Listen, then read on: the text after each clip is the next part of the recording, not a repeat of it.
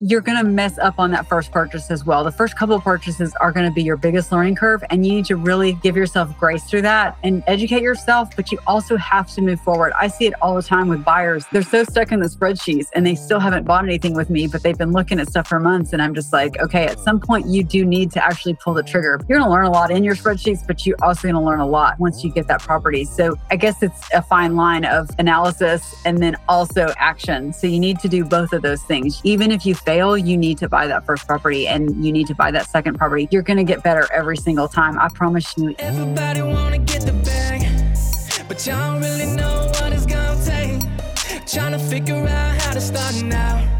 Blue Gems, gotta show you the way. Cause we top finance and amortizing and anything it takes to get real estate. We've been grinding all day, finding ways to get paid. Better hop on this wave, cause we're dropping blue gems. JB dropping blue gems. AG dropping blue gems. New podcast, baby, tune in.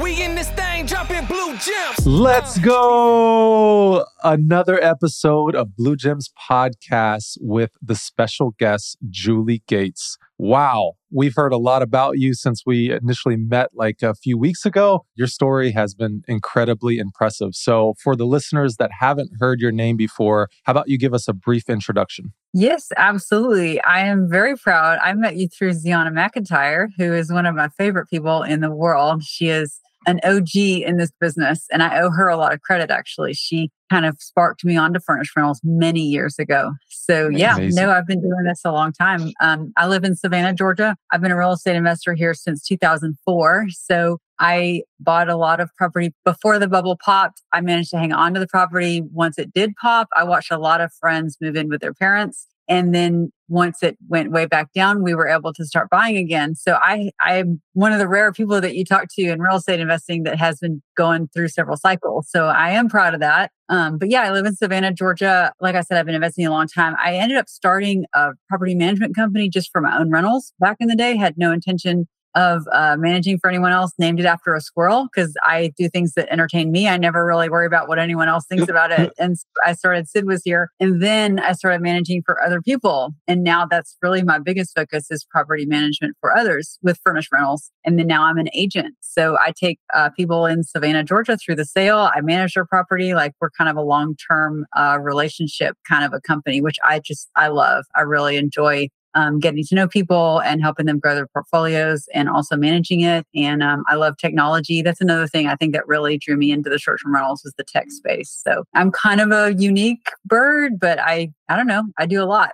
I can talk about anything. I love that intro. And yeah, Ziana is incredible. So really appreciate the introduction. So let's go back to 2004. And, you are kind of uncommon to have gone through that. So what was the biggest lesson that you've learned through 2004 and how has it benefited your real estate investing journey now? Well, that's a great question. A couple of things. You can buy at the height of the market and buy at 7.8% APR and you can still cash flow. And I did all of those things. I have to say, though, my husband and I, we still are. We always have been and we still are. Again, I'm unique and I'm proud to be unique and I have no problem saying I'm unique. There are a lot of people that want to be financed to the hilt because they're getting the highest return on cash or cash on cash return or however you want to say that. And that's fine. But I am not that kind of an investor. I am very conservative with debt. I've always been a little scared of it. My parents and my husband's parents as well, raised with any money whatsoever, but our parents did not overspend. So we were always raised to be very conservative and we still are. So we did buy at the height of the market. We did buy at very high interest rates, which that was the going rate at the time was 7.8%. We started in commercial as well.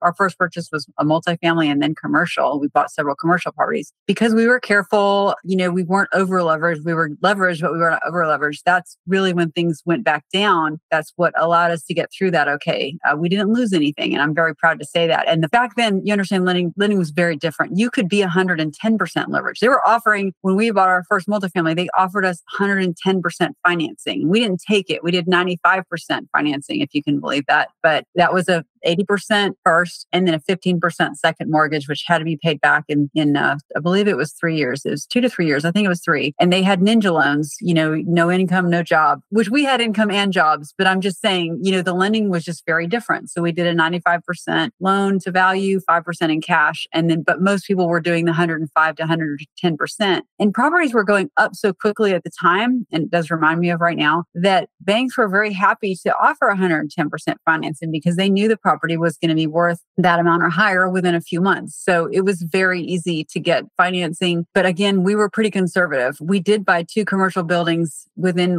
probably 3 months of each other. That was painful. That was really probably the most difficult thing. And so getting both of those into service and everything. But luckily, we had everything stabilized by the time things crashed. Between 07 and 09, things really went down. And we bought most of our stuff between 04 and 06. We did buy an additional property in 09. That was probably our last. No, it wasn't. But anyway, mostly commercial property. My husband and I started a business in 05, and we started buying commercial property for his business to expand into. So he was his own tenant, or at least the primary tenant. And that made a big difference as well because his business kept functioning. So that helped us as well. Did I answer the question? I'm sorry. I get going and I'll be like, wait.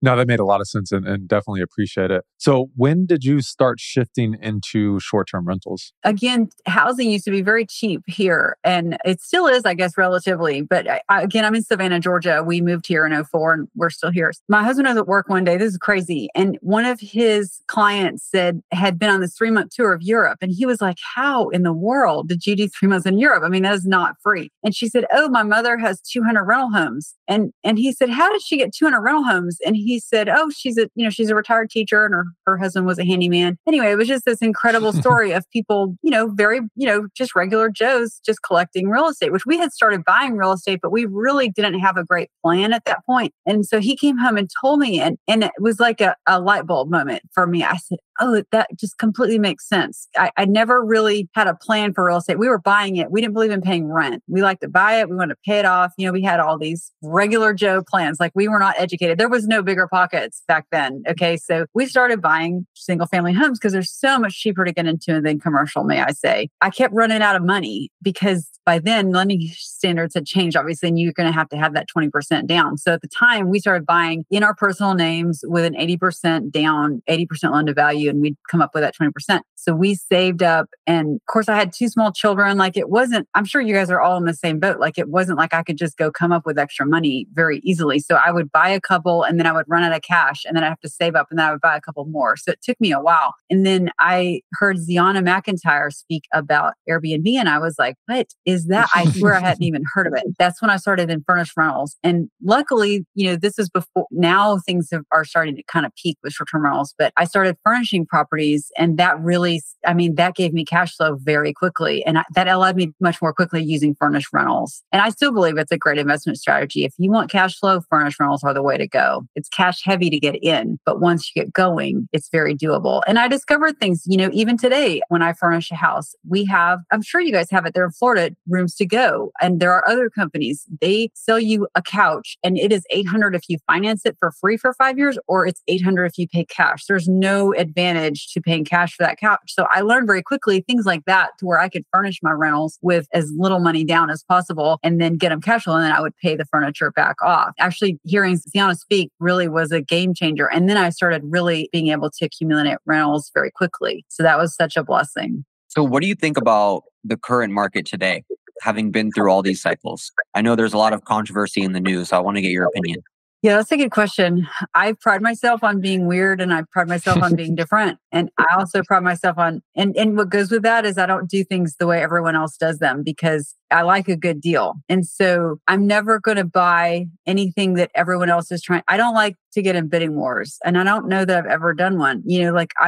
If you're looking left, I want to look right. And so I always say, I don't buy the hot chick on the corner because everyone wants the hot chick, right? I buy the ugly fat chick. So I'm nervous. There's still money to be made in short-term rentals, but you just have to be very careful. You have to buy right. And we're still seeing dips and highs and lows. So I'm an agent myself. I sell and help people buy and sell short-term rentals all the time. And my encouragement is if that's what you want, you've got to keep in mind that the sales price really matters. And we're still able to get values on licensed short-term rentals. It's still possible. And the better your cash situation is, the better deal you're going to get. And if you have cash, you're going to get a much better deal than if you have to use financing. If you have to use financing and you're doing like a 3% down FHA, your choices are so limited and it's going to be much harder for you to get a good deal. In fact, I have an investor here in Savannah. He's actually local. Most of my buyers are out of state, but he's local and he's bought a lot of properties through me and then I manage them. So he had, I about fell out of my chair because he called me one day. He said, Julie, full price offer on this address. And I said, full price offer? Like, I don't even like that term. That upsets me. I'm an investor, right? I like a good deal. I said, what are you talking about? I've never heard you say these words in my life. Like, this guy is just like me, very cheap. I say that as a compliment. This house went for sale for $90,000. And boy, we went in hard. We tapped out at 123. We did an escalation clause. This was not a short-term rental. I'm just giving you the example. But he called me this morning. We checked the final sales price, 163. They had bid it all the way up into the 170s with financing, and they chose the cash offer, which was almost $20,000 less.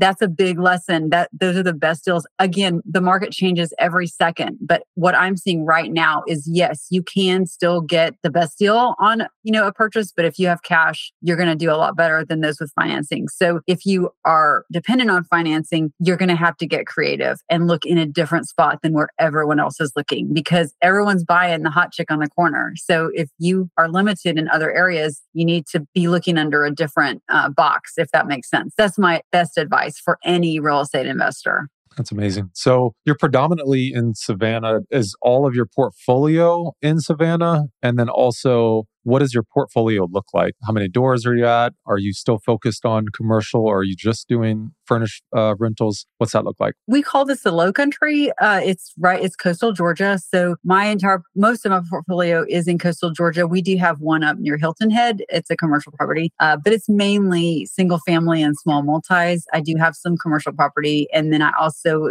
purchased, along with a partner, a hotel, a small boutique hotel. And that is actually out in Balsam Lake, Wisconsin. So that has been an incredible learning curve. It's been hard, very hard. I thought, with my background in furnished rentals, oh yeah, I can just go right into a hotel. And I realized like this is a whole different animal. So that was cool. I'm trying to be very diversified, but most of my portfolio is in the same region. Gotcha. Do you mind sharing your door count or how's that look? It's around 68, maybe somewhere in there. I'm sorry. I have some lots that we're about to start building out. I just have to figure that out. I'm so sorry. But it's a mix of long-term rentals and then fully furnished rentals. I do a lot. I have some short-term rentals in the Savannah area, but I also love I call it a long short. It's 30 days or more. And years ago, back in 2017, with my short-term rentals, I started seeing people ask to stay longer. So I actually went and purchased a lot of properties in areas of Savannah where you can't get a short-term rental certificate. And those have done very well. COVID hit and I already had the inventory. And it was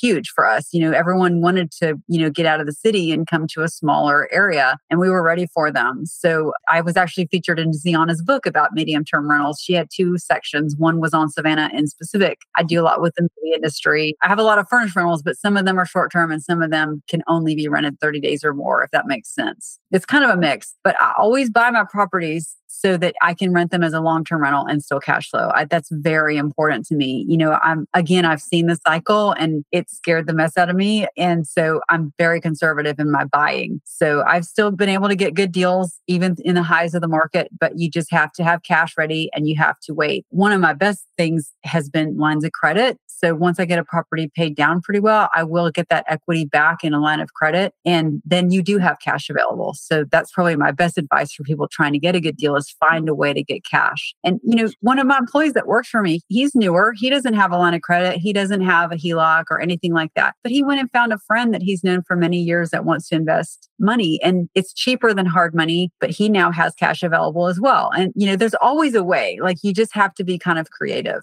Love that.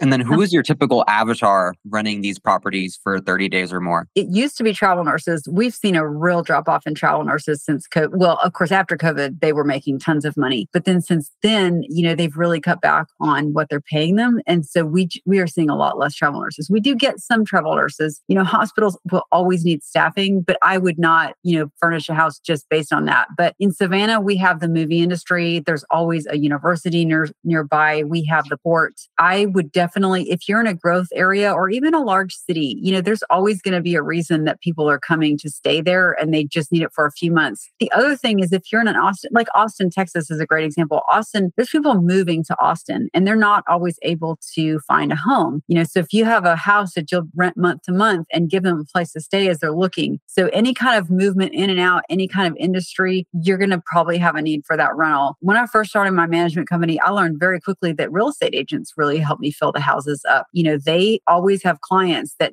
maybe they're going to sell a house before they're ready to leave town. Well, now they have a stressed out client, or they have a client that can't find the dream house and they're also stressed out because their kid needs to get in school. So when I can walk into every agent in town, which I did, I was like, hello, I'm Julie. I have all these houses. I said that. And they were so thankful. So I became their easy button. That was like my first strategy was honestly real estate agents as well as travel nurses. But I go after all of them. Anyone that I can, I make sure they know who I am, what I'm doing, that we have properties. I'm on the board of tourism for one town here, and then I'm on the tourism council for the city of Savannah. And so you better believe I make sure they know me. So like last year, Sony Pictures came in and they needed 73 houses, for like 9-month stays. And I wasn't expecting that. I couldn't handle that level, but they knew to call me because I had gone out so purposely and made sure they knew who I was. Even if you have 1 or 2 houses, you can do the same thing. That's how I got started. I had 2 houses that I wanted to fill. And I really liked when people would stay 2 or 3 months. And I beat the pavement. I don't have to do things like everybody else. I didn't rely on social media. I didn't do a single Google ad. I literally knocked on doors, introduced myself, handed them some business cards with my cell phone on it back then. And my business just grew like crazy. And then when other owners came along with their houses, I was able to fill their houses very quickly as well. So my advice is always don't be afraid to work for it. That's really the best thing I can say as far as filling these houses because the guests are everywhere. Yeah, I think a lot of people, JB and I are guilty. We think of midterm rentals, we put it up on Airbnb, VRBO, that's kind of all that we do. It sounds like you're doing a lot of direct bookings and,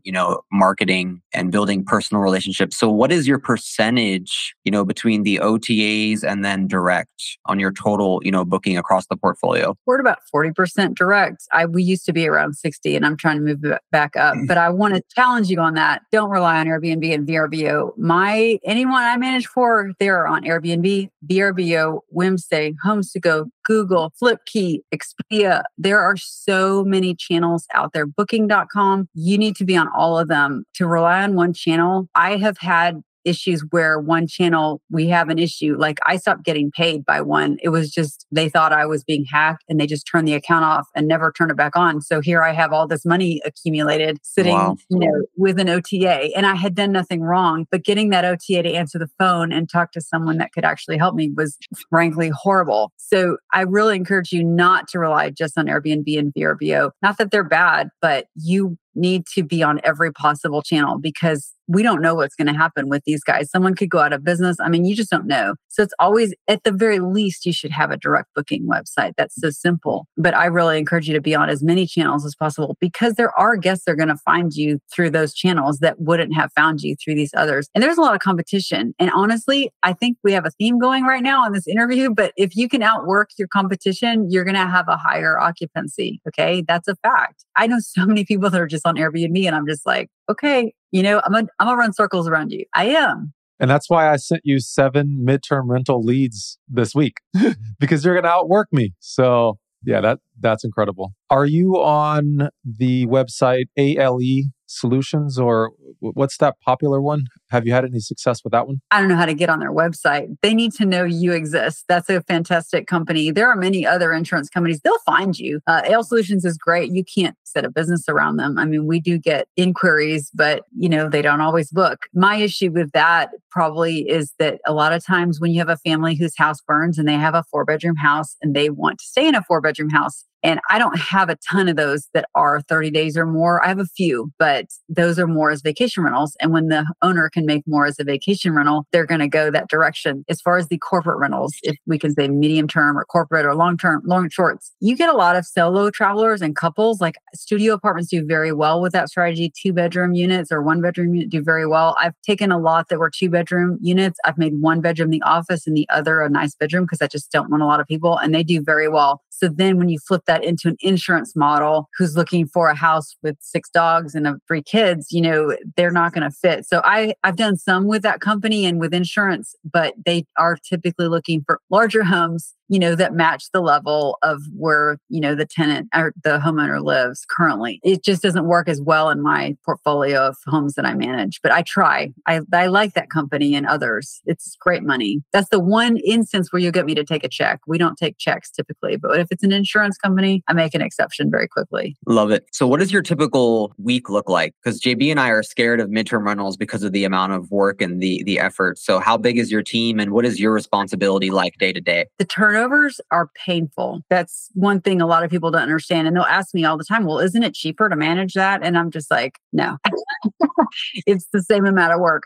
Honestly, a short-term rental is easier because you have your team in there so many times. It doesn't get damaged, or the repair on the damage is so much simpler. Like you go from a loose doorknob to a doorknob that has fallen off or has now cracked the door. I'm being dramatic, but I'm just saying when issues get pushed back 2 or 3 months versus 2 or 3 days, there are a lot smaller issues when you have a short-term rental. And when a guest leaves these long shorts, it tends to be very dirty. Very rarely do I get clean-free guests that stay for 2 or 3 months.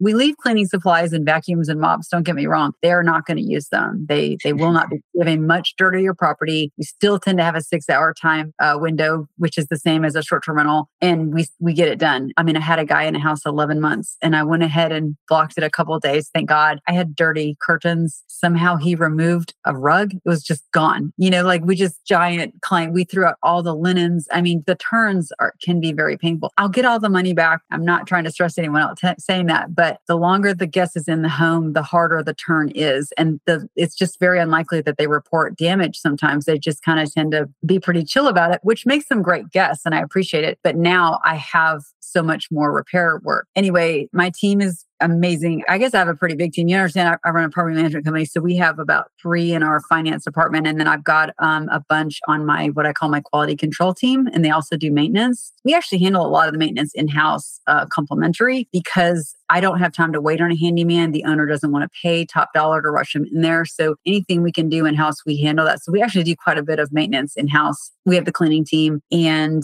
customer service. We have 24/7 customer service. So I have a pretty big staff, but there's a high level of customer service. We have a lot of amazing service providers. I do not like the word discount and I do not like the word refund. So if the guest does report an issue, I want to handle it immediately. And then I don't refund and I don't discount because I didn't know the fridge was going to go out. But the fact that I got it fixed within a couple of hours, you can't really say, oh, Julie ruined, all of my, Thanksgiving meal. No.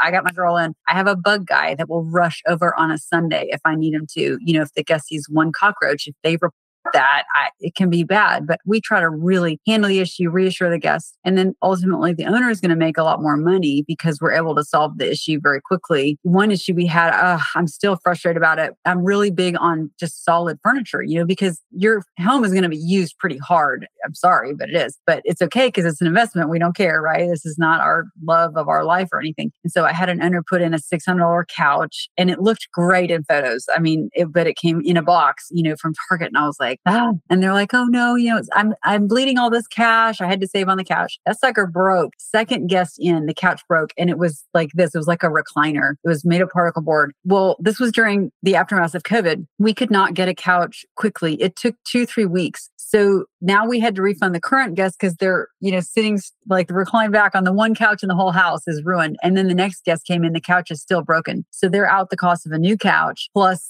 the refunds that we had to give on the guests. And, I hate refunds, but there's times when you need to refund, like the poor people didn't have a couch, right? So anyway, we really try to head those off at the pass if we can. But sometimes there are situations where we can't fix it quickly and it is going to be a money losing situation. So we try to set these homes up very simply, very sturdily. quarterly so that they don't break. But when they do, we're ready for it. It's a big job, as you guys both know. 100%. I wanted to talk a bit about the in-house maintenance because that's very interesting to us. We're in 13 different markets, so it's a lot more challenging to have in-house maintenance as you would imagine because the economies of scale aren't as big as yourself. But still wanted to get an understanding of how that works at a high level. Okay, let's say we have a checkout at 10, we have a check-in at 4. First people in the door at 10:30 at the latest is my cleaning team, and they're going to alert us to any maintenance issues. And you've got to have a system for that. You need to have a plan. Like this is how many photographs we need. This is who needs to be aware of that info.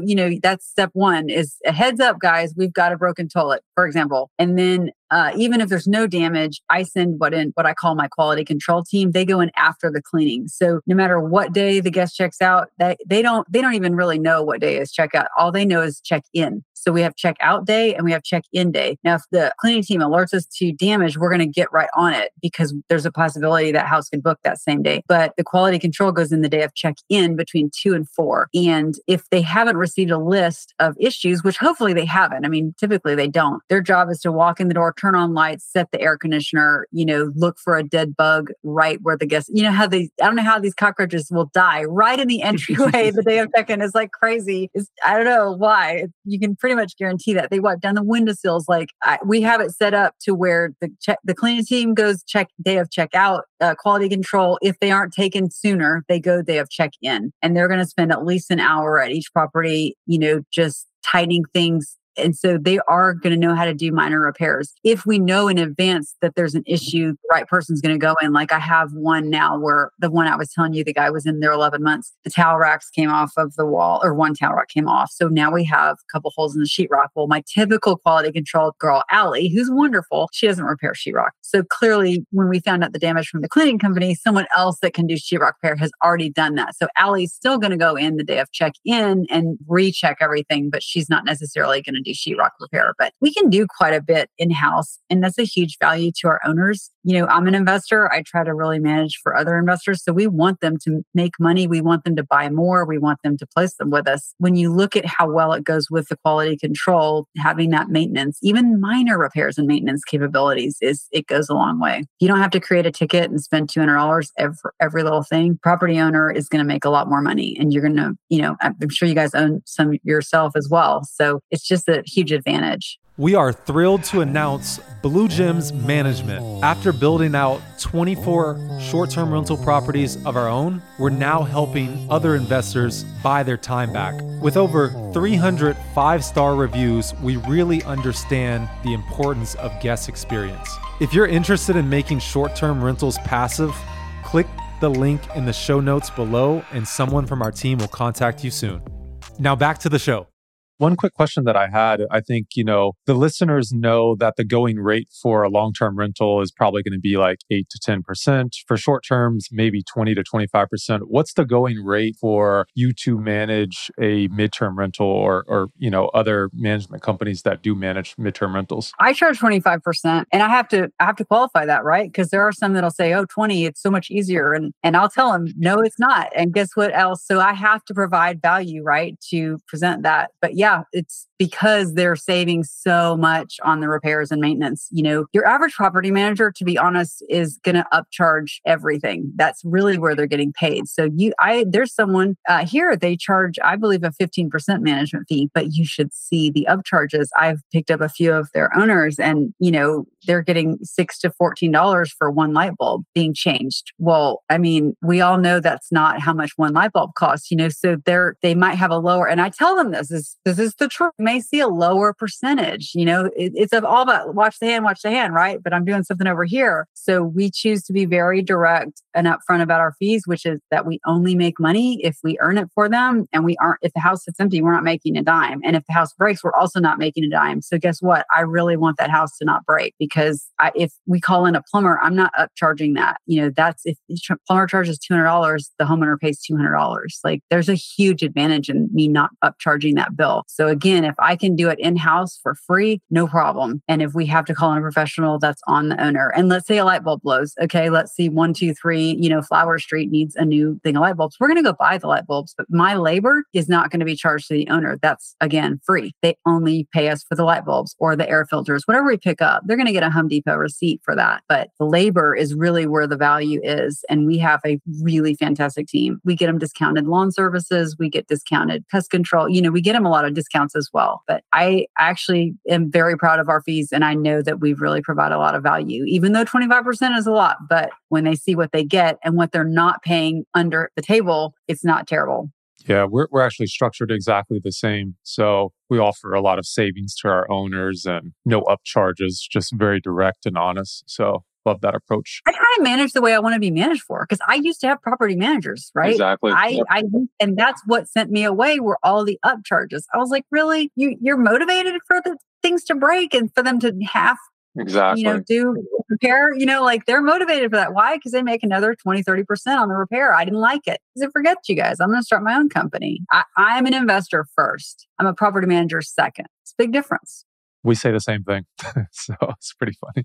A lot of listeners are just starting out, haven't gotten their first property yet. What would be your biggest piece of advice for them? Watch that sales price, get educated for sure. If you don't mind, I'd like to share my first single family purchase. Okay. I already had some real estate at that point, but I was like, I'm going to buy a single family home. I did get $10,000 off of the purchase price, which I was proud of, but I overpaid. And I didn't know what I was doing. Again, there was no bigger pockets. I had read a couple of books, but my thought going in was like, oh, well, as long as the rent covers the mortgage, I'm good. And I obviously messed that one up. You're going to mess up on that first purchase as well. The first couple of purchases are going to be your biggest learning curve, and you need to really give yourself grace through that and just educate yourself, but you also have to move forward. I see it all the time with buyers that they're so stuck in the spreadsheets and they still haven't bought anything with me, but they've been looking at stuff for months. And I'm just like, okay, at some point you do need to actually pull the trigger, because you're going to learn a lot in your spreadsheets, but you're also going to learn a lot once you get that property. So I guess it's a fine line of like analysis and then also action. So you need to do both of those things. You need to, even if you fail, you need to buy that first property and you need to buy that second property. You're going to get better every single time. I promise you, even now when I buy things, I'm learning a ton. I did 7 evictions in the fall quarter of last year, and that was a learning curve. Wow.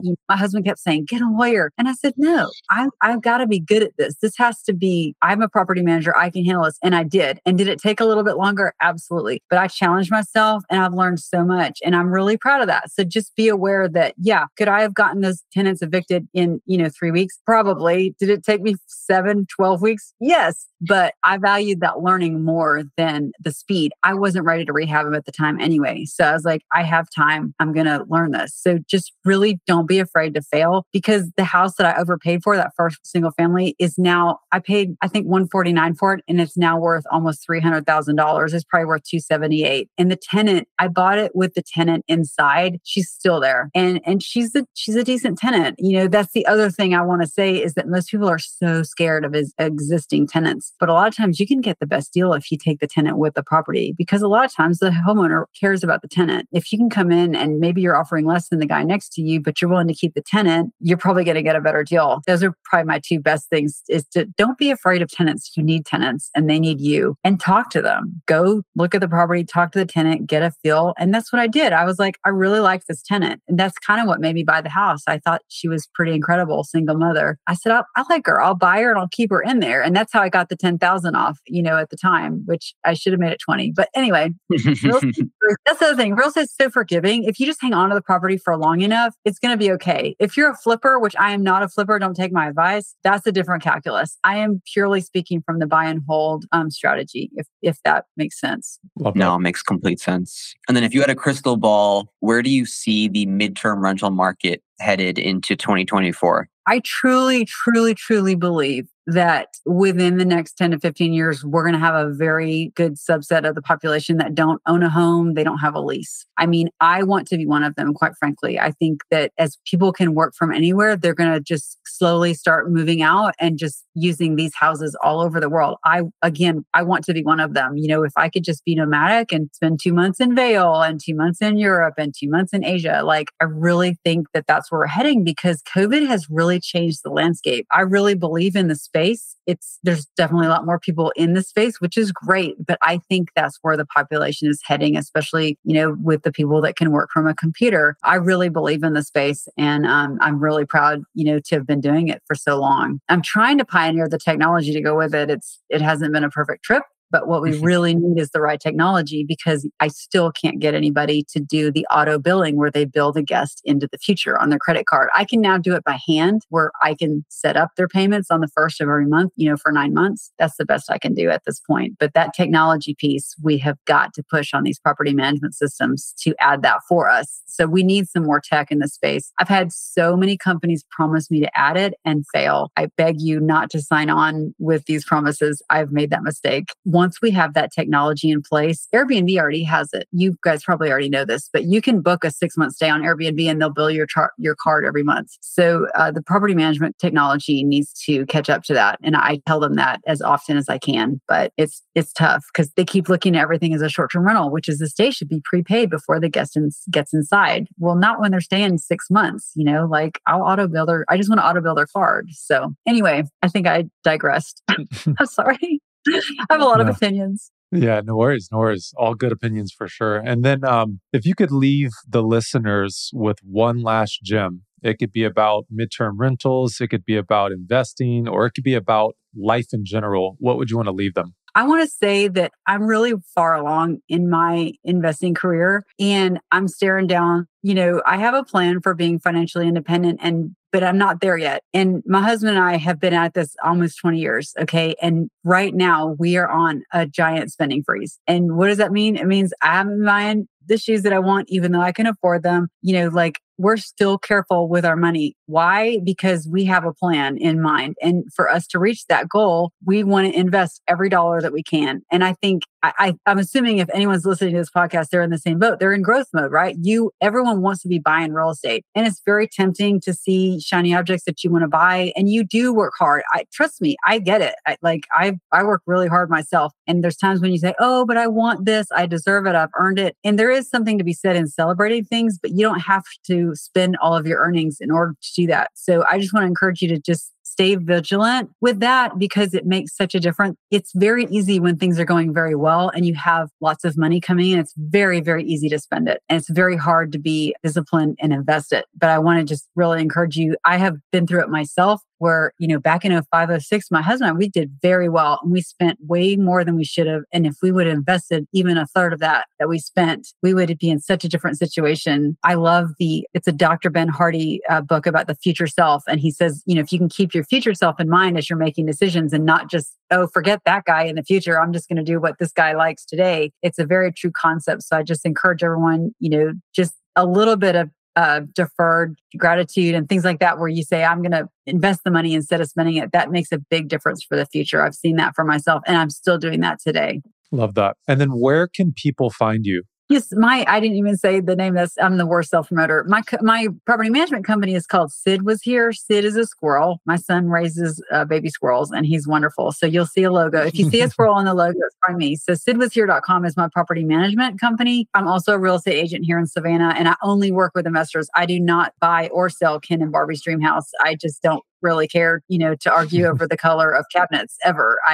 So I love working with investors. If anyone's looking for an agent or a property manager in Savannah, we are Sid Was Here 912 on Instagram. And I do quite a bit of posts about property management tips and tricks and investment strategies. I recently sold a property that I bought as a single family home, flipped to commercial. I try to just really talk about my own investing journey as well as things that I see. A lot of times I'll be out showing a house and I'll be like, oh my gosh, I was in one recently. It was a short-term rental and it had no dressers and I just lifted off. So I did a bunch of posts about that. That's it's important to kind of see little things. So I would love if you'd follow me on Instagram. And then one of my employees and I are working on a podcast about investing in Savannah. It hasn't launched yet, but if you follow Sid Was Here 912, you will see that. So yeah, anyone interested in investing in general, property management, or the Savannah, Georgia market, I would love to be a service to you. Julie Gates. Wow. I mean, you can really, really feel the energy and the experience through the last 19 years of you being in this industry. So I think anyone that listens to this, you guys should really be grateful because this wisdom doesn't come easy. So Julie, thank you so much. We really appreciate it. Absolutely. It's a pleasure to meet y'all. Thank you. And I look forward to being in touch. And if I can ever be a service to either of you, I just hope you'll reach out.